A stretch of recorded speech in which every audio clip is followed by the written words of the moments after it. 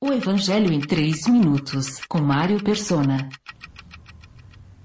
Jesus continua mostrando aos discípulos que existe uma grande diferença nas prioridades do crente e do incrédulo. Ele diz assim: não busquem ansiosamente o que hão de comer ou beber, não se preocupem com isso. Pois o mundo pagão é que corre atrás dessas coisas, mas o Pai sabe que vocês precisam delas. Busquem, pois, o reino de Deus e essas coisas lhes serão acrescentadas. Você vive como um pagão ou como um cristão? Ele não está dizendo que não devemos nos ocupar com o que comer e beber, trabalhar, etc., mas que não devemos nos preocupar com isso. O crente em Cristo tem um pai que conhece as suas necessidades. Ele deve trabalhar para se manter, mas também deve separar um tempo para as coisas de Deus. Adoração, leitura da palavra, oração, comunhão com os irmãos, testemunho do Evangelho, visita aos enfermos, auxílio aos necessitados. Estas são apenas algumas das ocupações daquele que foi salvo por Cristo. Que tal você avaliar quanto tempo separa para as coisas de Deus?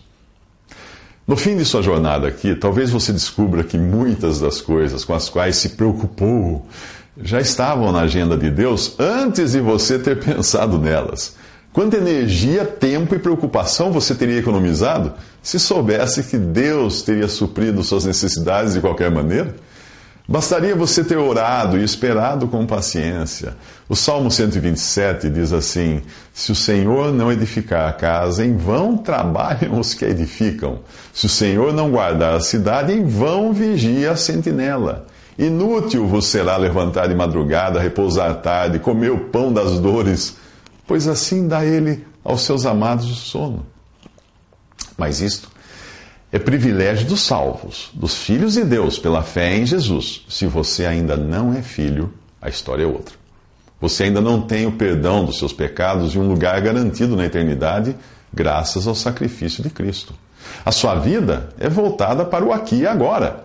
Para você, o além é um enorme ponto de interrogação. Então você faz das tripas coração, para enriquecer e se divertir enquanto pode, pois esta vida é tudo que você possui. É nela que você aposta todas as suas fichas. Neste breve período de tempo está toda a sua esperança. Sabe por que você tem tanto medo da morte? Porque não consegue enxergar um palmo além do nariz. Você vive como quem caminha à noite sem lanterna. À sua frente só há trevas. Em sua carta aos Coríntios, Paulo mostra o raciocínio de quem não tem a certeza da ressurreição. Se os mortos não ressuscitam, comamos e bebamos, porque amanhã morreremos. Isso está em 1 Coríntios 15.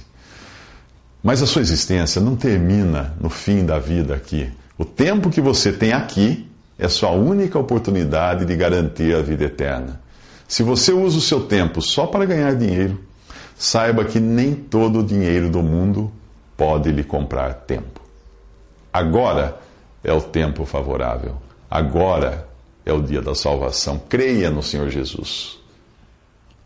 Visite 3minutos.net. Dúvidas? Visite respondi.com.br.